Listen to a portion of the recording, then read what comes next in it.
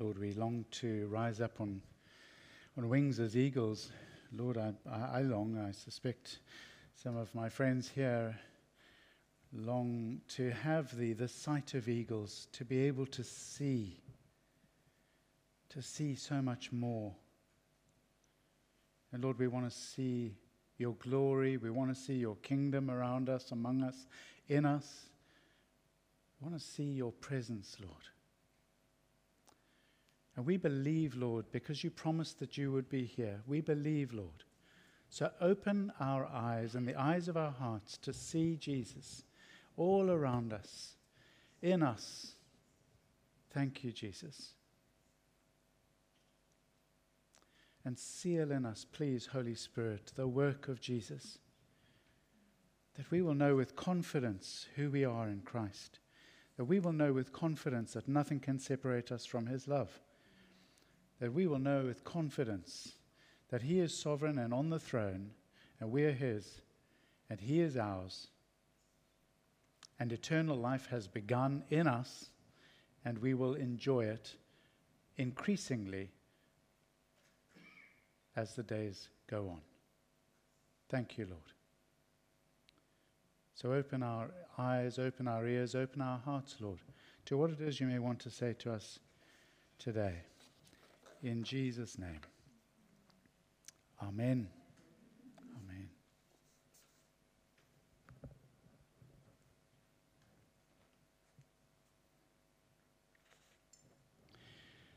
Looking at a passage from John chapter 17. In fact, I'm only looking at one verse of three verses of John chapter 17.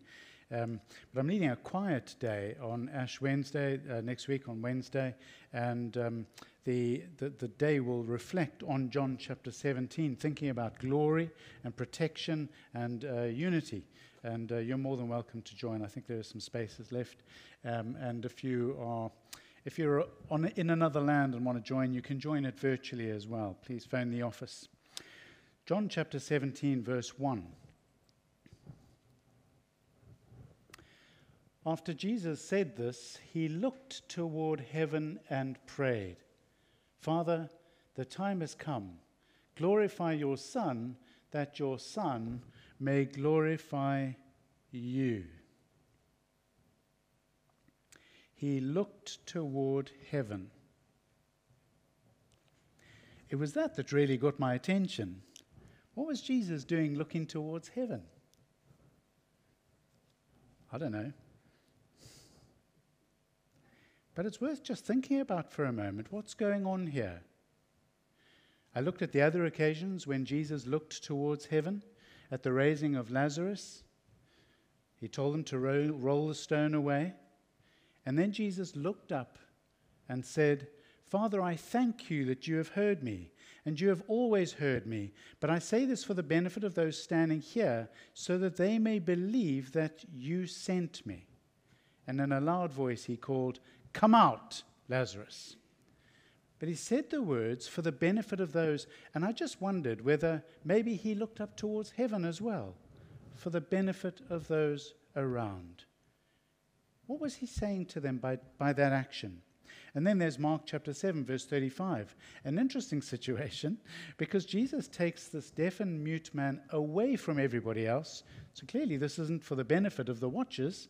Jesus takes this deaf and mute man away from everybody else and then does some extraordinary things. We're thinking of developing this into the ministry.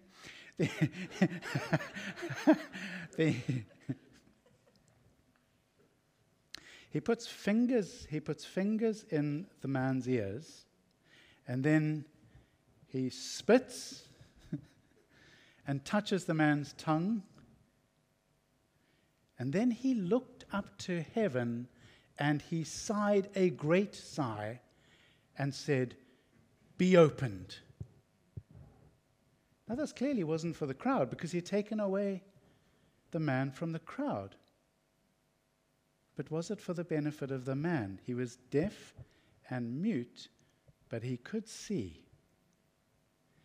And Jesus puts his fingers in his ears, spits, touches his tongue, and then breathes a heavy sigh, looking up to heaven, be opened. And instantly the man heard. And then there are the three accounts in Matthew, Mark, and Luke during the feeding of the 5,000. On each of those occasions, the words are almost identical in each of the Gospels. He told everybody to sit down, so you've got a whole bunch of people there, thousands of people sitting down. And Jesus takes these loaves and fishes, probably just one hand, two hands full. And what does he do?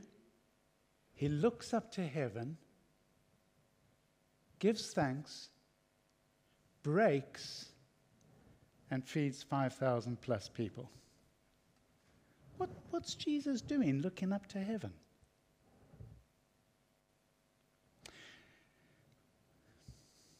Is he raising faith in people? Is he trying to send a message that he knows who he is and what his place is, that there is an authority, there is somebody on a higher throne? I don't know. As I thought about it, I was reminded of our Zimbabwean days where Veronica and I were born and raised. To show respect to people, you got lower than them so that you were looking up to them. So if I came into the room and the bishop was seated on a chair, I would go lower than the bishop so that I could look up to him. And it was something about respecting him. And it is still practiced. It's probably more done in jest these days. But there is something about, I need to show you respect, so I'm going to get lower than you. And then, of course, children need to look up as well, don't they? I remember still very, very clearly the day Zach, our grandson, looked up at me and said, "Uppy." Oh, you don't forget that day, do you? It's just so cool.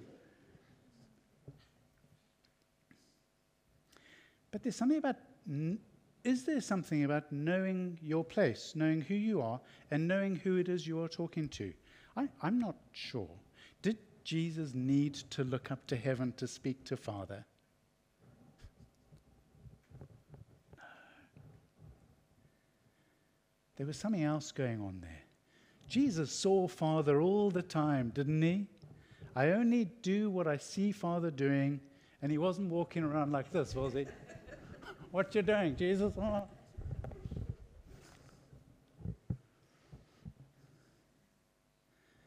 He didn't need to look up. He was always looking at Father when he was speaking and when he was doing what he was doing. But there's something else going on there, I think. The point that I'd like to bring out is that his eyes were on Father. I think it was for the benefit of those who were watching, to raise faith. And then Jesus does an extraordinary thing. After Jesus said this, he looked up to heaven and he prayed. And the Greek word there for prayed is, in a sense, he's saying, I'm summing things up now. And that's literally what he was doing. I'm summing things up now. The 4 chapters before then is his long discourse to his disciples. They've already entered Jerusalem. It's this long discourse where he's teaching his disciples everything that they need to know, this last bit of teaching. So he says in his prayer, I'm summing things up now. And he begins his prayer. But then on 3 occasions during the prayer, it says, John chapter 1, verse 9,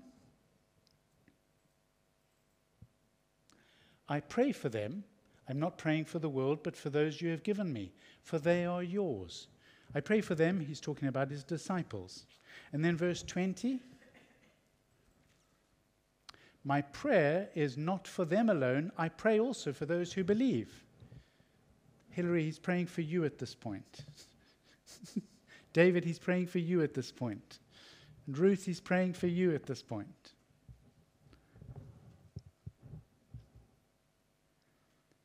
But it's the use of the word prayer that got my attention. So I led a healing day a couple of weeks ago, and I looked at this word prayer, and it was the way that people who approached Jesus were asking him to heal. There is something about the use of the word prayer, and it is the same Greek word here that Jesus is using when he's speaking to Father. And it is about knowing who he was, knowing who he was talking to, and approaching that way, approaching with care, approaching in the special relationship that he already had. Wouldn't you love to be a fly on the wall when Father and Jesus are talking to each other? Oh man, what conversation would that be like? Wouldn't that be awesome? It would be amazing. And that's the word that is used here.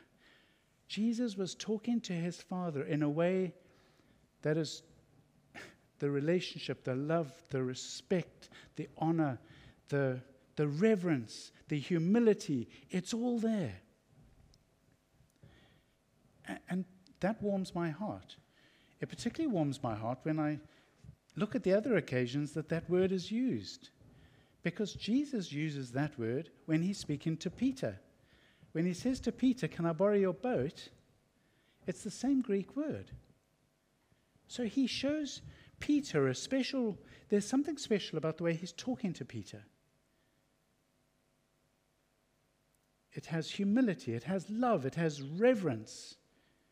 And that's quite a powerful thing, isn't it?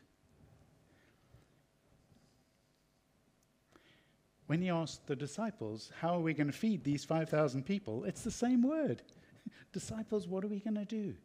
But he treats them with respect, with humility, with love. And then it starts getting really interesting because people who were wanting healing came to Jesus and they used the same word. The same word is used in the Gospels. So Peter, when he's asking for his mother to be his mother-in-law to be healed, he asks Jesus. So how is Peter speaking to Jesus? With humility, with reverence, with love, with awe. Then it gets really interesting. With the Syrophoenician, it's the same word. And she was a Gentile. But she speaks to Jesus in a similar way. And then the centurion, wanting his son healed, speaks in the same way. So not just disciples, but Gentiles and Romans. They all seem to show Jesus a sort of respect which is not surprising, really, if we think about it. It's just interesting, isn't it? I find it interesting. Everybody still here? Yes. Nobody nodded off then. And then there are a few really surprising occasions where the same word is used. And I just mention this because there is something about the way people talk to people, isn't there? If you were watching Jesus and Father talking, we would learn a lot, wouldn't we? Would it affect the way I communicated with him? Yes. Would it affect the way I communicated with you? Yes. That's the point. The disciples were afraid to ask Jesus after he spoke about I'm about to die. The same word is used. They were afraid to ask. But they had a special relationship. But they were afraid to ask. The Pharisees asked Jesus to lunch. It's the same word. The Pharisees showed a respect, a love almost, for this man that they were talking to. And after Jesus drove out the demons into the swine, the villagers said, they asked Jesus to leave. It's the same word. They don't shout at Jesus, according to the way the Greek is written. Hey, I'm not a Greek scholar here, I'll own up. I'm going to ask Colin about this afterwards. Colin will hopefully inform me. Those invited to the wedding banquet, they asked to be excused. It's the same word. They asked with reverence, with respect, with love maybe, with intimacy. I find this extraordinary. And then you get to the end of the story, when Jesus is being judged by the council of elders, he asks them, and it's the same word. He still shows respect and love and intimacy right to the very end. And then Pilate asks Jesus, are you the king of the Jews? And Pilate, it's the same word. Folk, I don't know what's going on here. Or do I? How do we talk to Father? How do we talk to each other?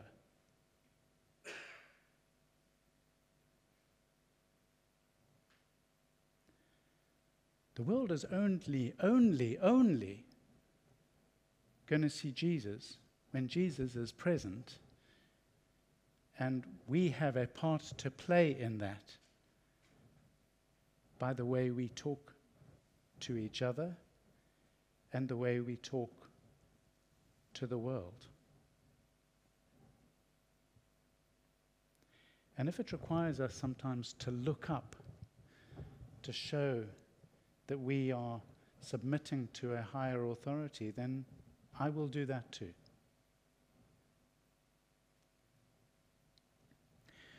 For me, there is something about keeping our eyes on Jesus and our hearts with Jesus.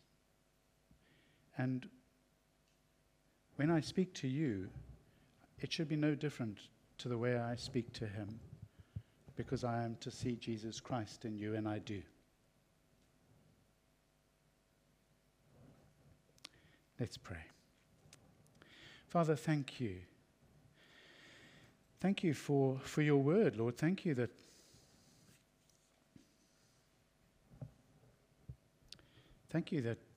you instruct us. Thank you that you teach us. And Lord, even when we can't be 100% sure exactly what it is that we may be meaning to learn, Lord, let us not be shy to believe what we believe you may be saying. And Lord, if there is something here about the way that I talk to you, the way I look to you, the way we talk to you, the way we look to you,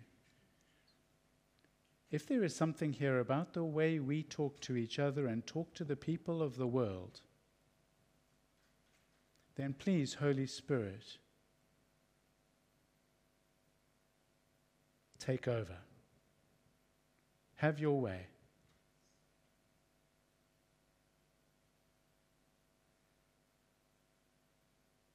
That all the world may know that Jesus Christ is Lord and Savior. That all the world will see and hear Jesus Christ.